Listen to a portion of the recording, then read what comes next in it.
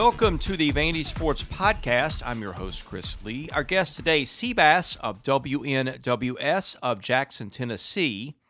The Vandy Sports Podcast is presented by Jody Jones, DDS, trusted for his creative design and committed to both the function and aesthetics of your smile. Jody Jones provides a range of sought-after general and cosmetic dentistry services at his practice in Nashville. He has earned the title of #1 in Nashville for cosmetic dentistry and provides a unique luxury environment for patients who want his famous Hollywood smile or other services. Patients enjoy getting services with Dr. Jones and his attentive team in a spa-like atmosphere. Dr. Jones has worked with many artists, movie stars, and celebrities over the years and is dedicated to providing first-rate results to all his patients. He never compromises quality, so patients can be confident they will always receive a high level of care. The news is presented by Sutherland & Belk, a family-owned injury law firm. If you or a loved one has been hurt in an accident, call Taylor or Russell at 615-846-6200. See what your rights are and if they can help. A number of former Commodores have made NFL 53-man rosters. Oren Burks of the Packers, Adam Butler and Jawan Williams made the Patriots. Zach Cunningham is with the Texans. Other players are Casey Hayward with the Chargers, Trey Herndon with the Jaguars, Spencer Pulley of the Giants, Trent Sherfield of the Cardinals, Justin School with the 49ers, Keyshawn Vaughn with the Bucks, and Stephen Weatherly of the Patriots. And by the way, those are just 53-man rosters. I believe Jared Pinkney is on the practice squad with the Falcons. And, of course, Kalijah Lipscomb, the same with the Chiefs. Seabass appears on the guest line presented by Boll & Branch. Started by Vanderbilt graduates Scott and Missy Tannen. Had no clue how comfortable Boll & Branch sheets were until I got some.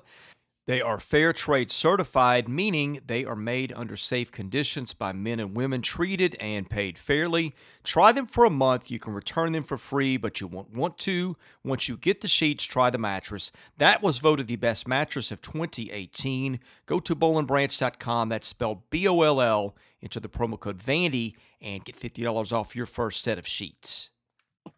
Seabass joins us from WNWS in Jackson, Tennessee, where he has been for about 20 years. He has also been one of the guests on our podcast from, I think, the very beginning in 2015. My friend, I don't think you and I have done one of these together in about 5 weeks. It is great to have you back, and I hope you are doing well.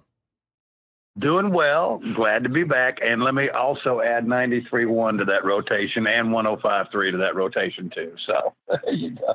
Never ends, does it?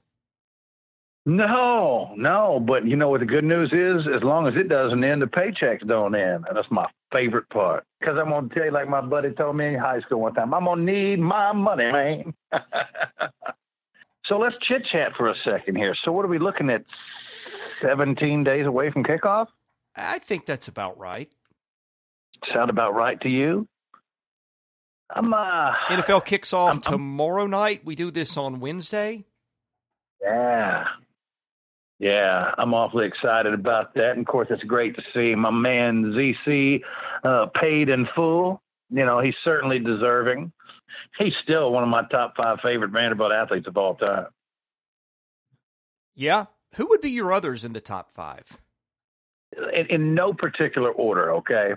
Because I have to, because this guy ignited more passion from me in regards to the game. That has to be Will Perdue.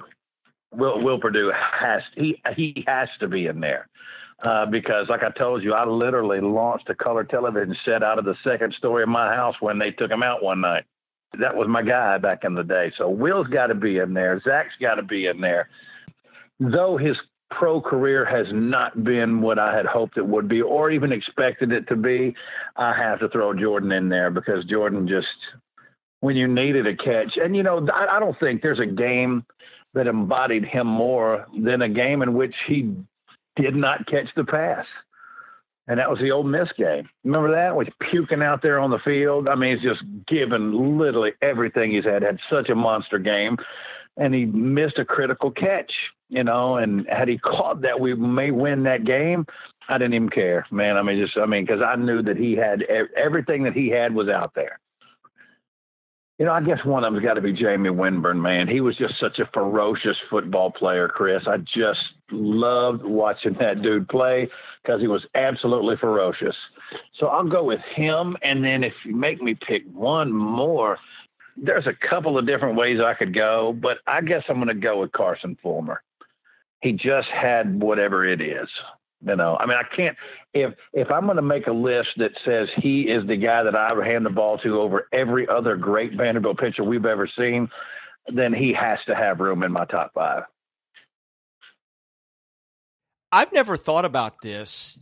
I'm going to give you one off the top of my head. I'm going to give you the top 5 I liked before I did this and the top 5 I liked after I started this, which was 03. Is that cool?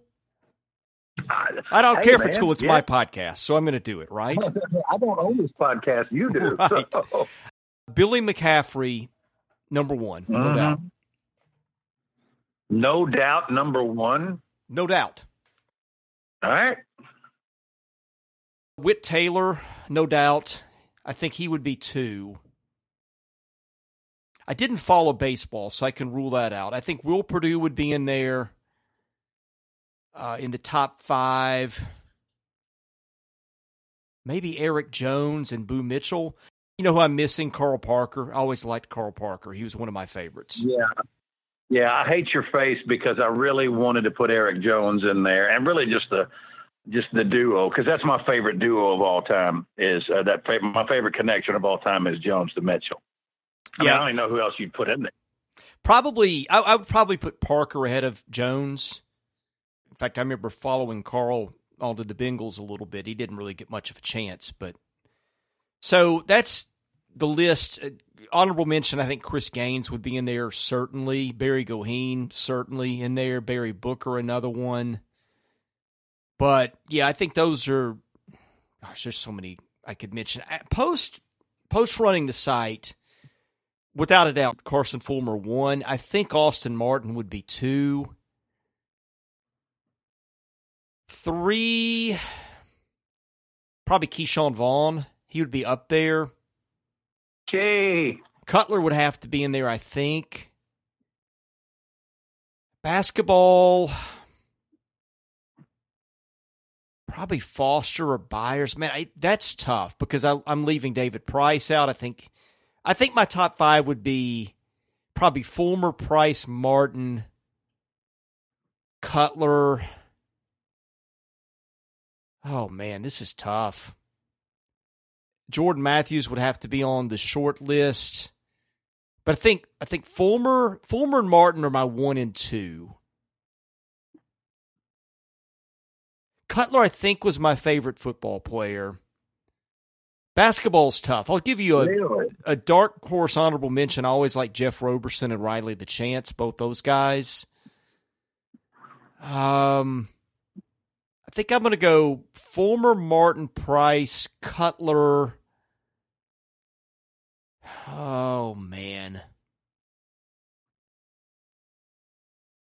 Probably Jordan Matthews might be in the 5, too, because I just really love the way that Jordan went at it in practice. But that's a tough list. Cutler would never make my list. He never would. And I like Jay. I do. And it's been a while, and I'm getting old. But the way that I remember it with Jay, and maybe I'm completely misremembering it, but my mind tells me that this is the way that it was, that as awesome as Jay was, and Jay was awesome, my mind tells me that a lot of the times when he came out, you knew what was going to happen in the first quarter. If he didn't have it, then he didn't have it that day. If he had it, it was on, and he was going to be rocking the rest of the game. But if he didn't come out on fire, then he probably wasn't going to catch fire later on. That may not be correct, but that's what my memory tells me when I think about Jay.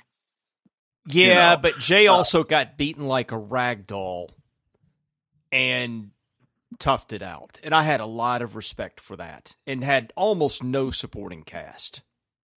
Ooh, almost none, huh? Compared to everybody else, yes. No, I mean, I would say that Earl Bennett would probably beg to differ. He had Earl Bennett for 1 year. He never had a running game. Never had a running game. Wait a minute. He had Jeff Jennings. How quickly I forget. No, this is not about it. But I wasn't asking who's a good player and who's not. I mean, good grief. That's fair. One of the greatest ever laced them up. But, my list wasn't who are the 5 best players I've ever seen. I mean, that's a fun list to do. It's a hard one to do. Now let's condense it down. Just football, that's all you get. The best all-round player you've seen in a Commodore uniform. The best? Best, very best. Cutler.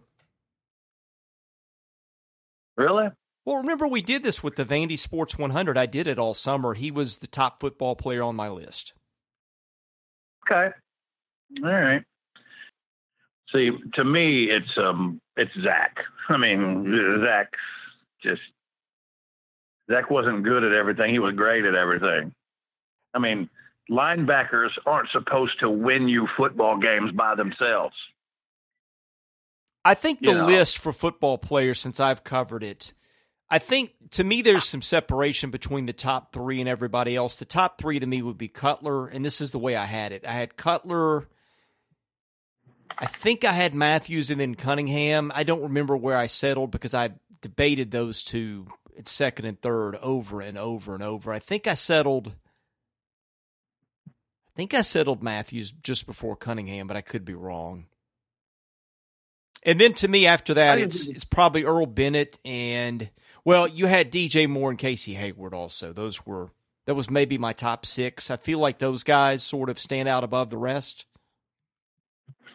And at times, though, I would say that what's interesting about this guy's career is he flashed early, was pretty consistent most of the time, and flashed a little late. I did not know he was going to be this good of a professional, but he has certainly turned out to be that, and that's Adam Butler. Yes. I did not see this coming. I mean, that doesn't mean I don't think that he was a good player at Vanderbilt, because I do. But I didn't see him being a difference maker on a Super Bowl team. Not a Pro Bowl player, but he's a very nice player, at a key position on top franchise in the NFL. Yeah, let's do that quickly. Biggest surprises, guys whose success surprised you post Vanderbilt. I think Butler would be probably number 1 on my list for football. For baseball, I think it's Mike Yastrzemski. I think he's making that case literally every day as we speak. Basketball, I don't know who it would be because there just haven't been that many in the NBA. Jeff Turner? Maybe, I don't know. I take that back. Luke, when he's healthy, Luke has put up some really nice performances. And yeah, that's true. I like Luke. Very good player in college. I thought he would be, especially, with the weight, being an issue. I thought, it's just, this may be a little more of a step up than he's probably prepared to make. But he proved, durability is kind of an issue. But, I mean, he's kind of proven me wrong on that. He's had some games where he was, red hot. I just couldn't add anything to it. I think you said it well. I think Luke for basketball would be the guy. Yeah, I think it would have to be. Now, baseball, I don't know. I mean, I know who's made it. I'll tell you a guy who I thought was going to do more, and not that he hadn't done anything. I thought Jeremy Sowers was going to be like a big time pitcher. Yeah. He wasn't a flamethrower, which sort of limits your upside. To me, Carson Fulmer is still the guy that I could have sworn would have been a better pro than he's been in any sport I've covered. And people took issue with me putting Fulmer number 1 in the Vandy Sports 100.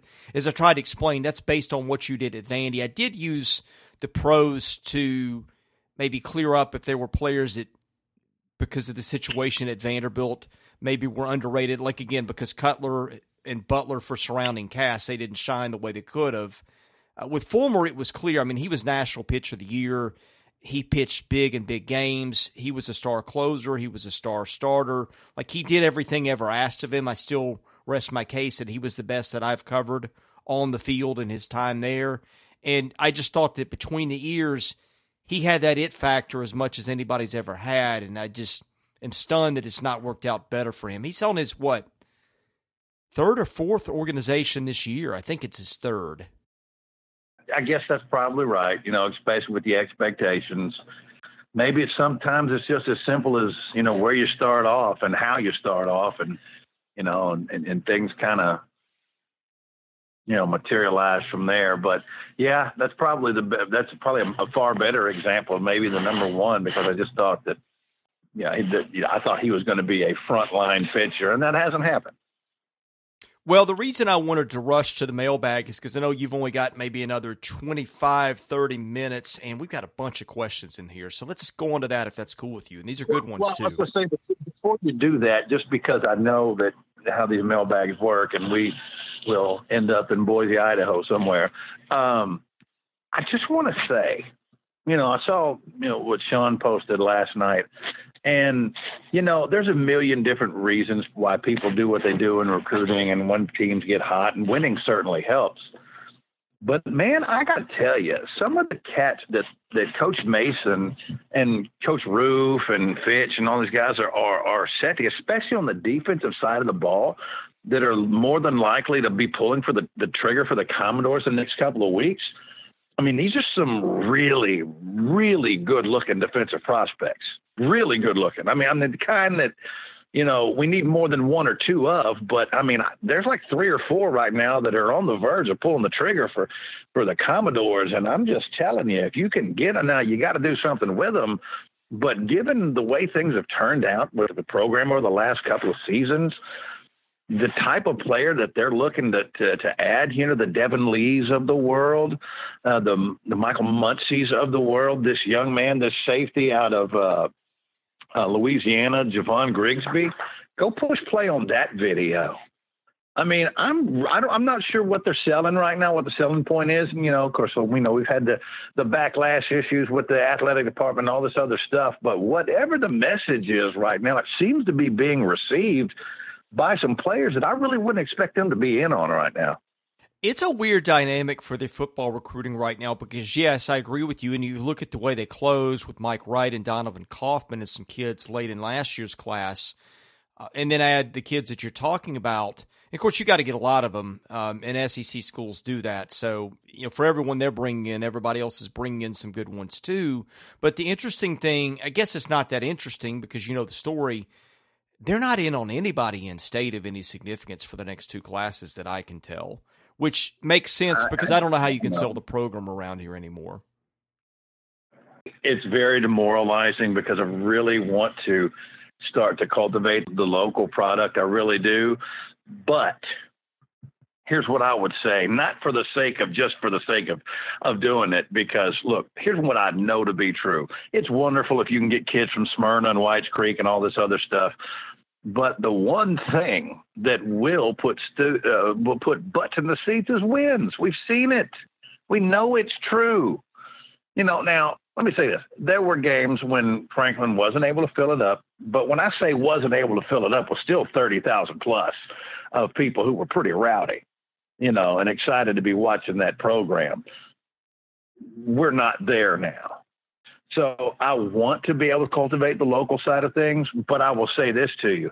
If we can go to the Pelican State and get 2 top 20 players in it, and if we can go to Georgia and get some of the better players there, if we can go down to St. Thomas Aquinas and get some of their better players, as much as I want to cultivate the local talent, I'm not turning them down because of what state they have to live in, because these are good football players who, and you mentioned Donovan Kaufman and people like that, to go with some of these transfers. All I'm saying is that on the defensive side of the ball, and really not just even that, I don't know about it. I don't know how much you're paying attention to this class. I've seen some people say they hate it and all these other things, but here's what I tell you.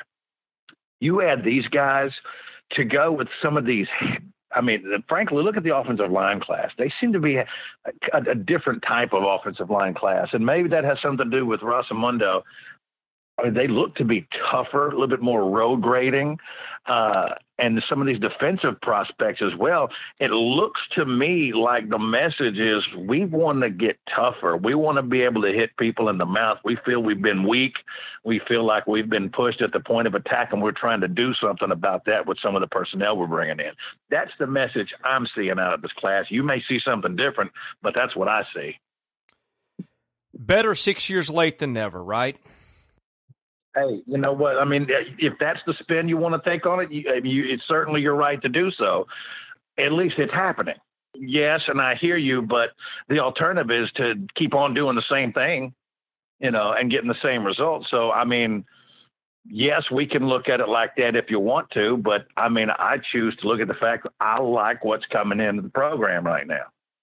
Well, I do put a lot of that back on the school. The strength and nutrition have been seriously lacking. The nutrition one is just inexcusable because that's an easy fix. It doesn't cost, a 9-figure investment. I don't know what it costs to get proper strength and nutrition for the kids in the cafeteria, but that's one that should be easily solved, especially when your AD was the football administrator for several years before she became AD. I don't make excuses for Mason because I think he's left people with enough things to criticize that are legitimate, but that is one thing I can defend him on. I do wonder how some of his linemen would have worked out better if the school had just done the basic things it could have easily done that it didn't do for the sake of cheapness or laziness or whatever reasons those would be.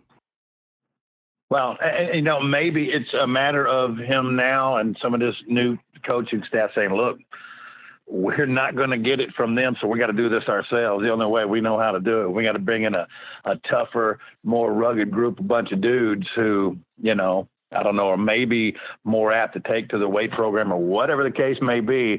Maybe it's a little more of a blue-collar approach, but whatever it is, I can see a difference. I'm going to go ahead and go to the mailbag because I know we will not get through this by the time you need to go, and I want to go ahead and get started because there's several really good questions in here. Our mailbag is sponsored by Vanderbilt fan Josh Minton, an independent insurance agent operating out of Brentwood who can take care of all your insurance needs. Call him today, 615-933-1979. Email him at josh@hqinsurance.com. Follow him on Twitter at Joshua Minton HQ or Facebook.com/JD Minton HQ. He's my insurance agent. Give him a try. Tell him you heard about it here. MBA Door starts with this one. What do you consider a successful football season? Having one at this point. A successful season, man, given the fact that this is strictly SEC, given the fact that we're having a first-time quarterback, two new coordinators, an offensive line with way more questions than answers, not to mention, I don't think defections is the right word, but I mean, the fact is we don't have them with those who have opted out. If this team with that schedule can win 3 games, I will absolutely call. And I don't care who it is. If it's, I don't care if it's South Carolina, Missouri, Ole Miss, whoever it is. I think 3 games, considering all these things, would have to be considered a successful season. As horrible as it hurts to say that, I mean, I think that's reality. Next one, also from NBA Door. Do you think Stackhouse is the coach come basketball season, that being Vanderbilt's coach? I do. I do, Chris. I mean, and I could be completely wrong about that. A job that he wants could be open, and I'm not stupid. Look, he's an NBA guy. I get that. If it's not this year, it's going to happen if he's able to have success. And if they're still calling, it's because there's a reason for that. If he falls flat on his face, I mean, they could still call and say maybe he's just in the wrong place. But I mean, look, he's starting to move some things around. This team played like a team, played together. We're adding significant talent to this program this year. And his tweet the other day, basically kind of sounded like it, that he was happy where he was at for the time being. And I mean, I don't have a reason to believe that he's not. I know he was looking at some of these NBA jobs, but he hasn't been offered any. So on September the 9th, I'm going to say, yeah, I think he'll be the coach. NBA Door says, can you see a time in the next 5 years that Vanderbilt's playing in bowl games and the NCAA tournament with the existing leadership in place? By leadership, do we mean athletic department and not head coaches? To me, that means head coaches, because that's the biggest leader in your program. Look, I think Vanderbilt's men's basketball team is going to continue to get better. I mean, they're not there, and the conference is extremely tough. I'm well aware of that, but it's been a numbers game so far. I think that he has the attention of the type of players that can make a difference, because I think they really do buy into this positionless basketball thing now. I mean, I know we're always yakking about how many guards we're going after and all this other stuff, but the game is a perimeter oriented now. It just is. I don't have to have 7-footers all over the place. I don't have to have – I'd like to have big power forwards that are 6'10" that can dominate, but you can win without them now. I mean, I'd rather not try it, but you can win without them if your perimeter game is strong, and he knows all about that. And, I mean, he's not there this year probably. I don't think there's a tournament team coming up. I don't think. But, I like the trajectory that they're on, and I love the way that he had those cats who were so outgunned at the end of that season and winning games against teams who needed to win, and they still couldn't beat Vanderbilt. He's a big part of that. I could see them in a year or two playing in the NCAA tournament. Bowl games-wise, I love the influx of some of the young talent that's headed into this program, especially on the defensive side of the ball. As you well know, I'm a big fan of our 2 quarterback signees. I think we need an upgrade on the offensive line and the skill position, and if we can get those, I think it's a possibility. Look, Derek Mason has been to bowl games. He's been in bowl games 2 of the last 4 years. He's upgraded at both coordinators. I think that Ken Seals, and we'll see what happens. He has to do it first, but I think that Ken Seals is every bit the prospect, and honestly, probably a little bit more polished and more mobile than Kyle Shermer was when he was a true freshman coming into the program. And look how he turned out. I understand where we are. It's the SEC, but I kind of like the recruiting, the way things that are going as far as that goes. And I like some of the talent that's coming to this program. And, I don't know what COVID changes in regards to people and their approach and what they're looking for right now out of their college experience. But I mean, look, Derek Mason can get to bowl games. He hasn't had a winning season yet, but he can get you to bowl games. So if you're asking me, can they get to bowl games and the NCAA tournament games in the next couple of years? Yeah, the answer is absolutely yes. Maybe not the way you want it, maybe not Sweet 16 and 9-3 in the regular season type of bowl games and stuff like that. But yeah, both of those things are certainly accomplishable. What do you think? I think we've seen their ceiling with football. I think they're an NIT ceiling in basketball, the way he runs the program. Well, you could be right. But how many times have you seen him with a full complement of talent? That's, his guys doing it the way that we haven't seen that yet.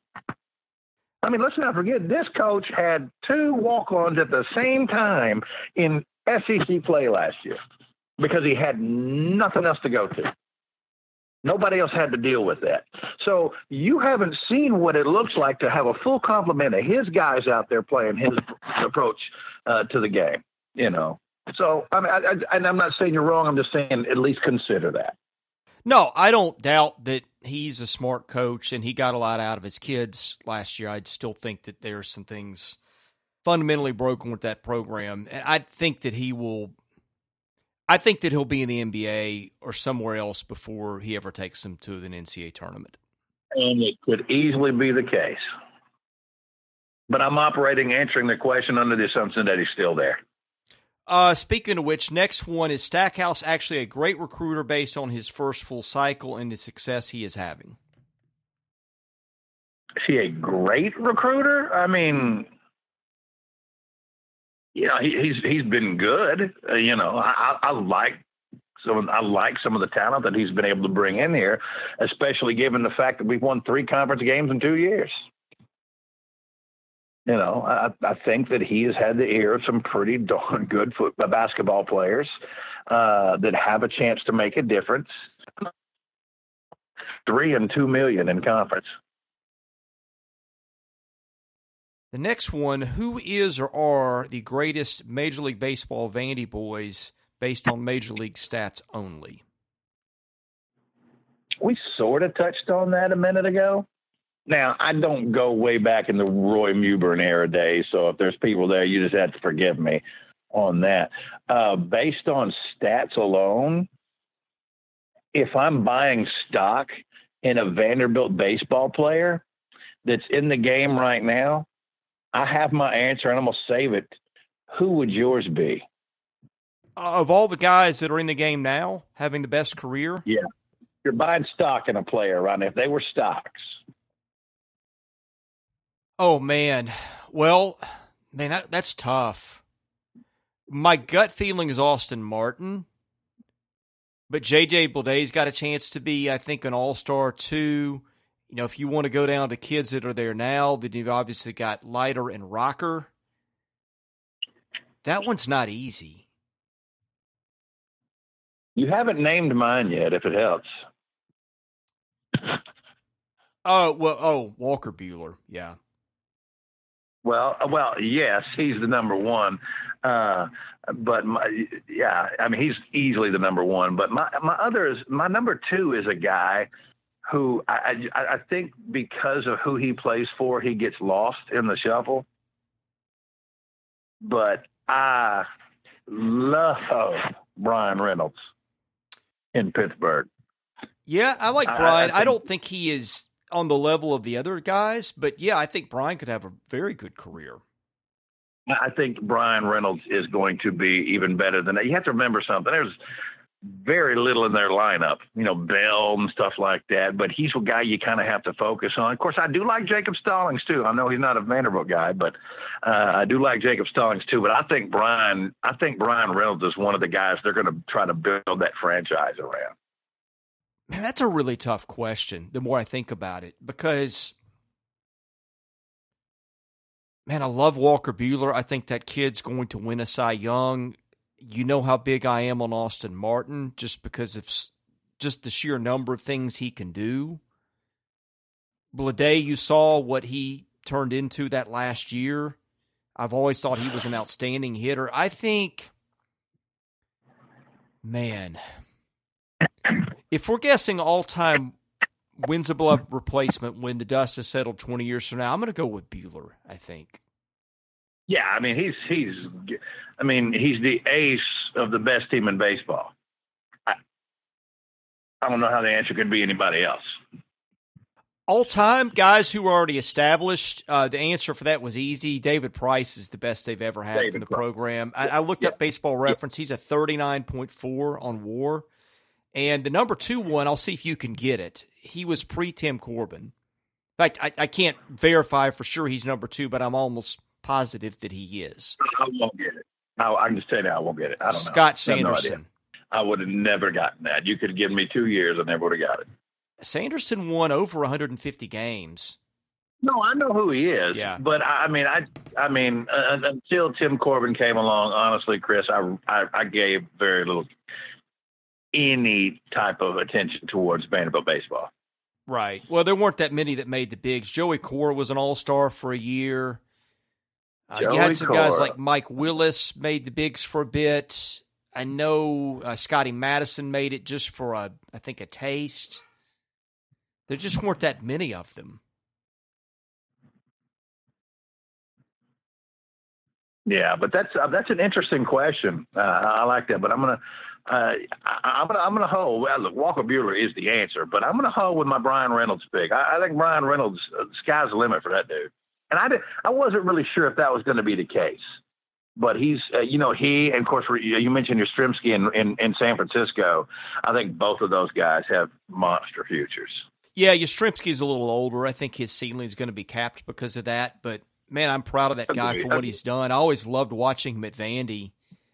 I always felt he was kind of a gritty kid that you always felt good about things when he was in there. And the numbers were never big, but I just always liked him as a ball player, and I'm thrilled for him that it worked out the way that it did.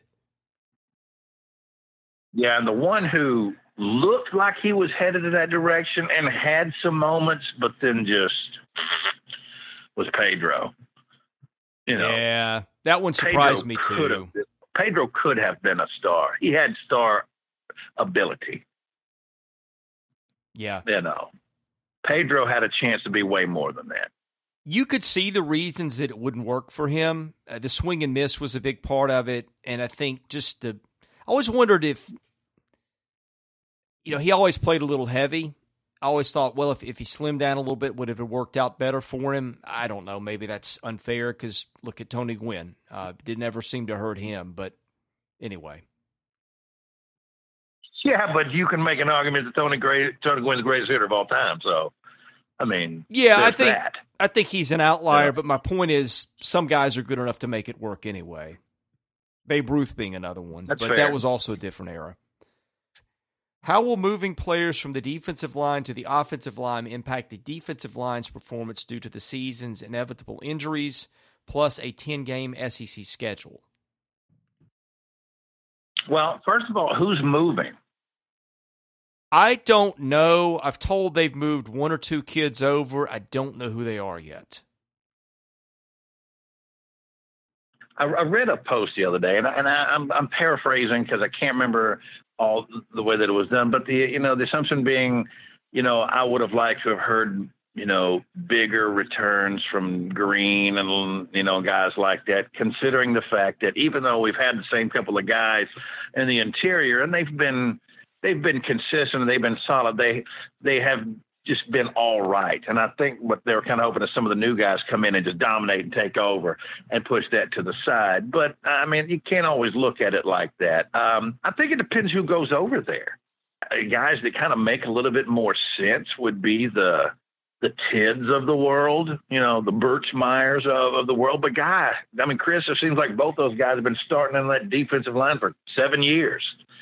They have a lot of in-game experience. Maybe their upside isn't as high as the Davises and the Greens of the world, but they have lots of in-game experience. Yeah, it can affect it. I don't know, but I think a lot of it has to do with who it is. The one that I thought might make the most sense to move over was Nate Clifton, because that's where a lot of people thought he was a prospect in high school. But I know as of Saturday, he was still working with the defense, so it's not him. What? How much does Nate Clifton weigh? I'm guessing he's 260. Yeah, for some, you can't play on the offensive line in the SEC at 260. You have to be. Well, let me put it to you like this, because I've told you before, the best offensive lineman we had at Austin Peay, my time, was our center, and he weighed 250, but he was one of the greatest technicians I've ever seen on an offensive line anywhere ever, but that's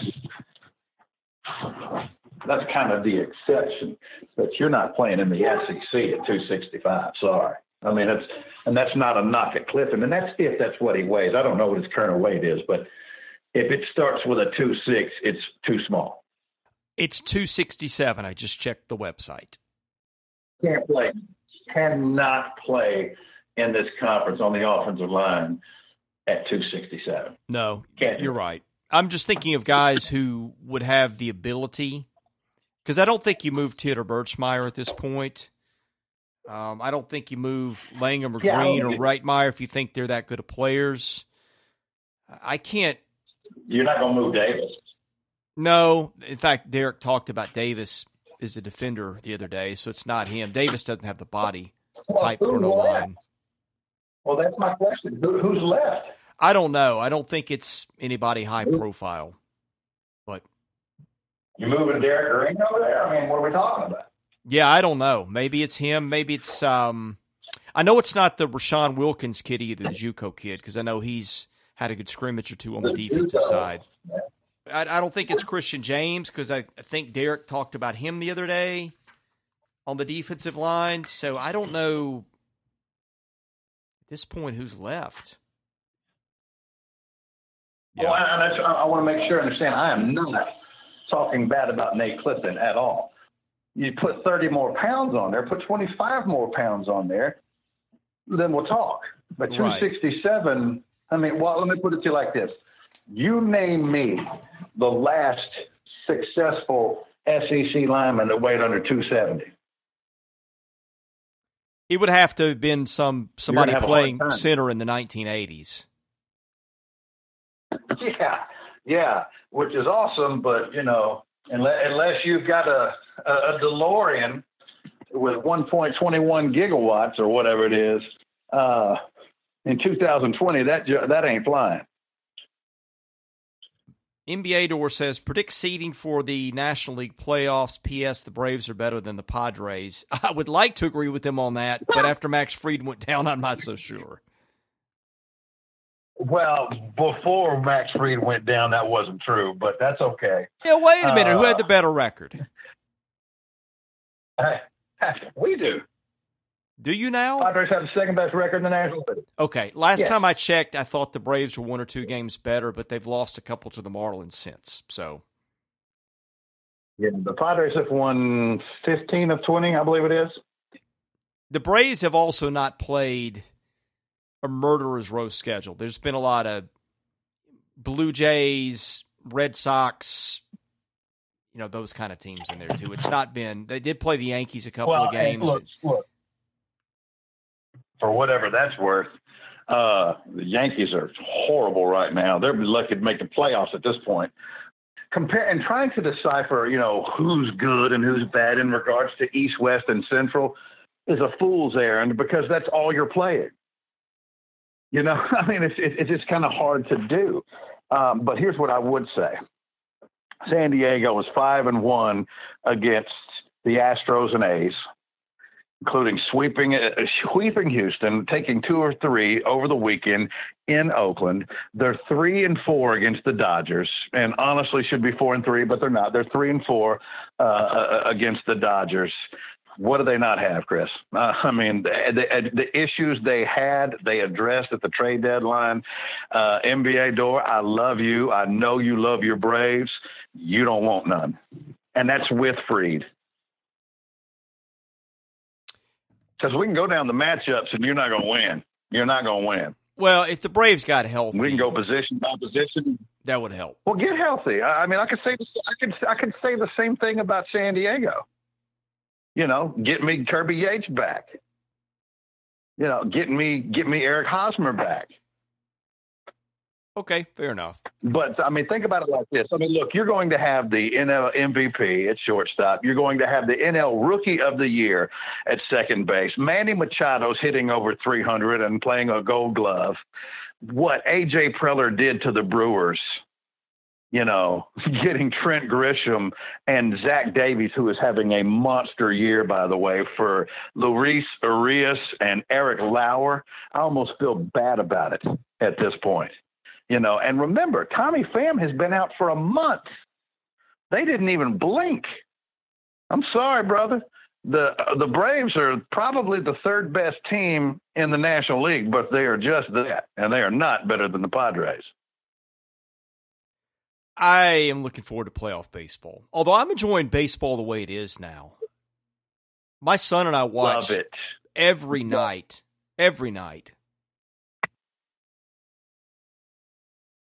Dude, I'm literally watching.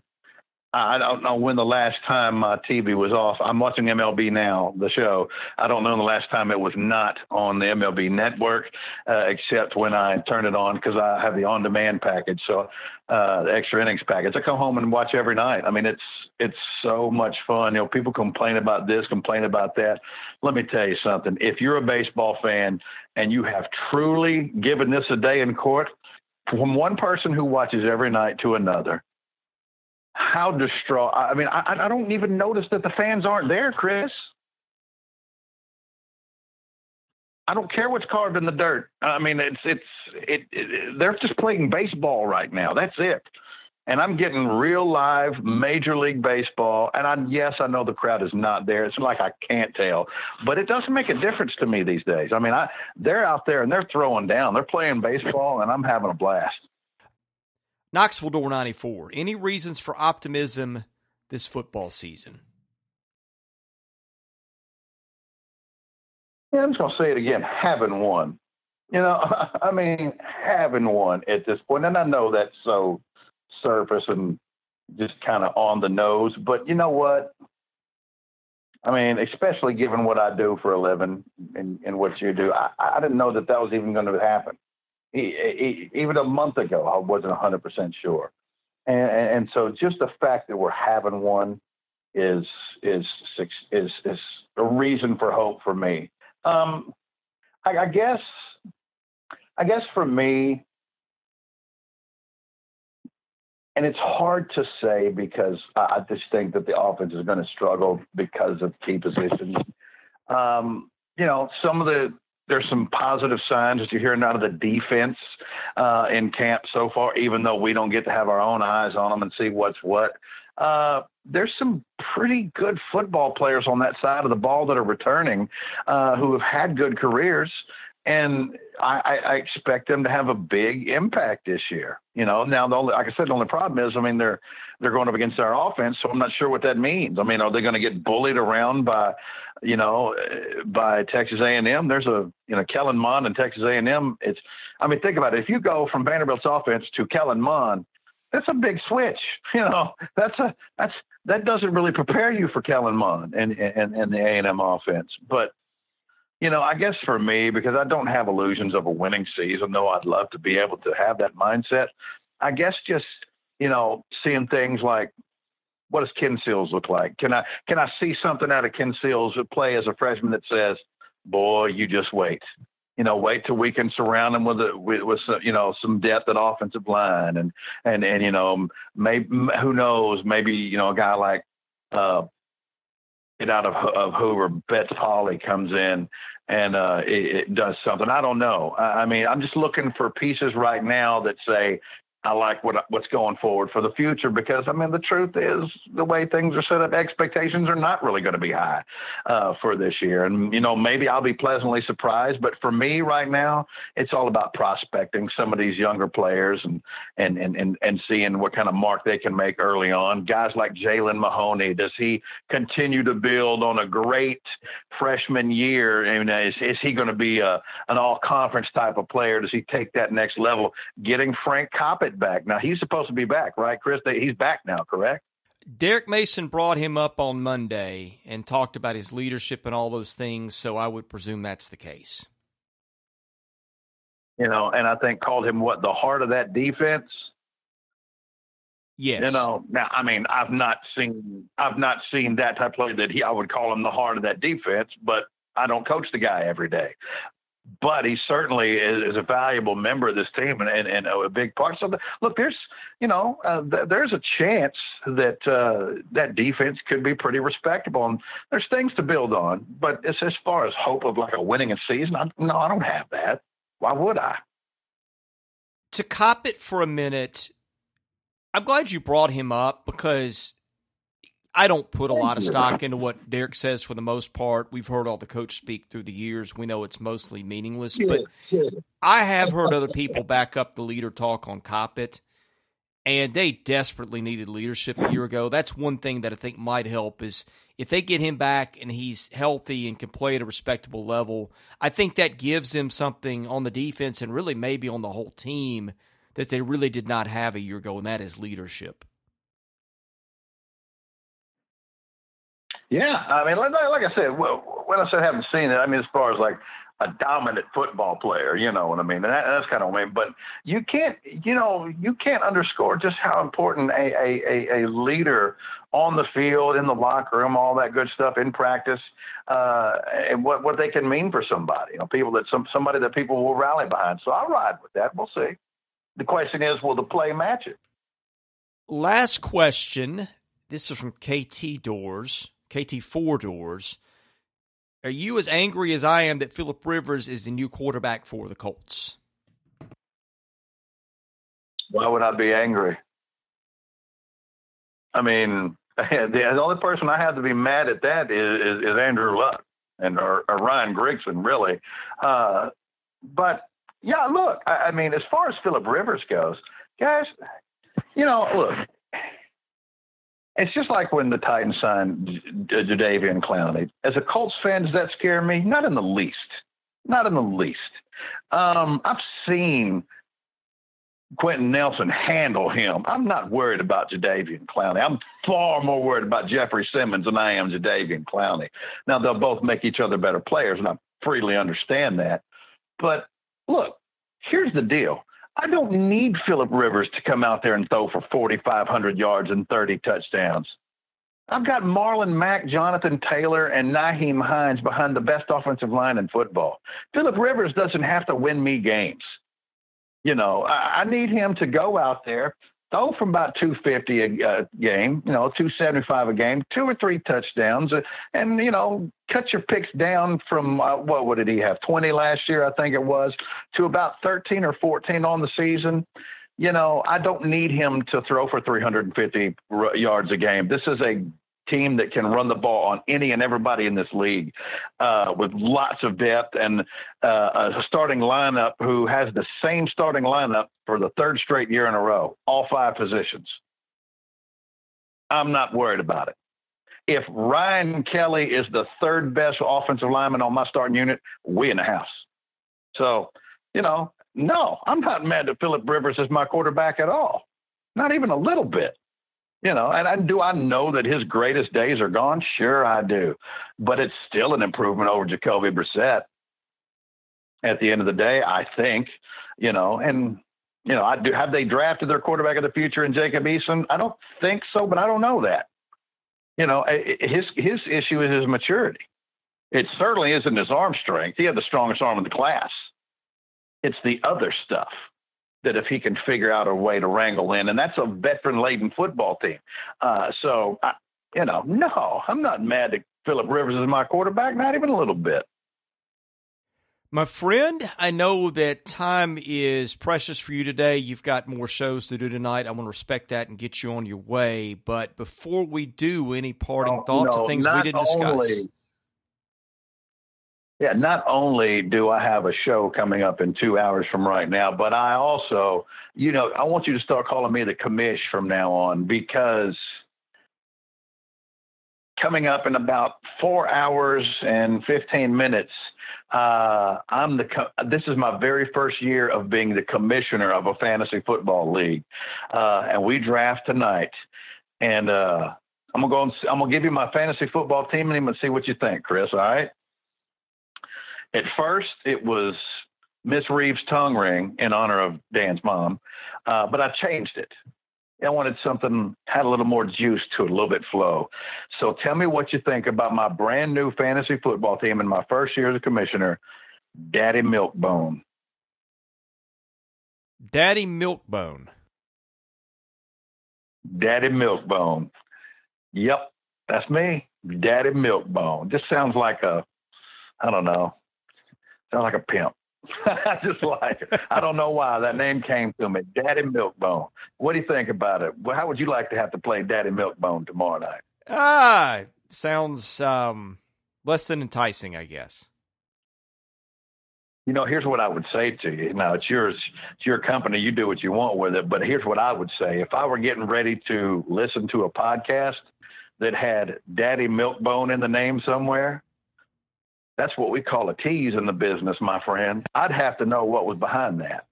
But you do what you want. It's your podcast. Well, I was waiting for you to go there. I'm just saying, if you could find a way to squeeze Daddy Milkbone in the title of your podcast, I wouldn't be upset. What's the origin of that name? Does that have to do with your dogs, or? It has nothing to do with anything. It sounded like kind of a pimped out name, and I just thought I'd go with it. I will miss fantasy football this year. The league that I was in folded, and I just don't have time to scrape together another draft right now. The proverbial, so. I don't have time. Let me tell you something. As busy as you are, you couldn't possibly be busier than me, and I make time.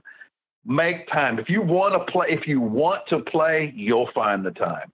I don't like to do it when I haven't had time to do any prep. I haven't had time to do it. And I also don't like playing in straight draft. I like auction leagues. I just really don't like straight draft leagues, even if they're a snake draft. So that's part of it too. I wish you'd reconsider and play this year, but you got to do what you got to do. Well, it's my heavy blue ribbon time, too. There's about to be 60 and 70-hour work weeks, and there's just so much going on around here. My wife's changing jobs and going to work from home next week. If I'm going to do something, I like to be in it and try to do it well, and I don't like to just throw something together at the last minute. And I haven't done any research or prep, and I could change my mind, but I just don't think that I will. By the way, did you see the score of the Brewers-Tigers game today? It was 12-0 last I checked. That wasn't the final score. Well, I don't know what has happened to Matthew Boyd, but he has crapped the bed. They lost 19-0 today. Don't see many of those, do you? No, that's an odd number to put up, no doubt about it. But, yep, that's where we are, and I will let you know next week how Daddy Milkbone does in the draft. My friend, I'll let you go. Tell people where they can find your show and where they can find your Twitter handle, please. All right, you can find me on Twitter at CheapSeatsBass. Y'all guys know where that is. Come see me, hang out, let's do some stuff. I'm still on 6 to 8 p.m. Monday through, well, this is football season, so Monday through Thursday, and then on Fridays I call the Jackson-Madison County High School Football Game of the Week at 101.5, but you can also listen on 93.1 now. I'm on there from 8 to 11 in the morning on the 360, and I'm sure I'll add a few more shows the next couple of days. Be good, my man. All right. Okay.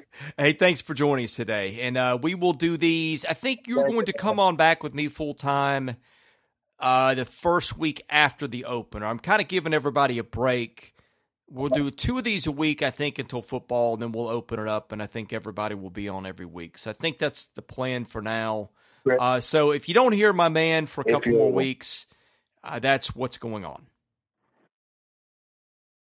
Chris, if you will, just forward all that stuff to my agent. He can let me know, and we'll go from there. You bet. All right.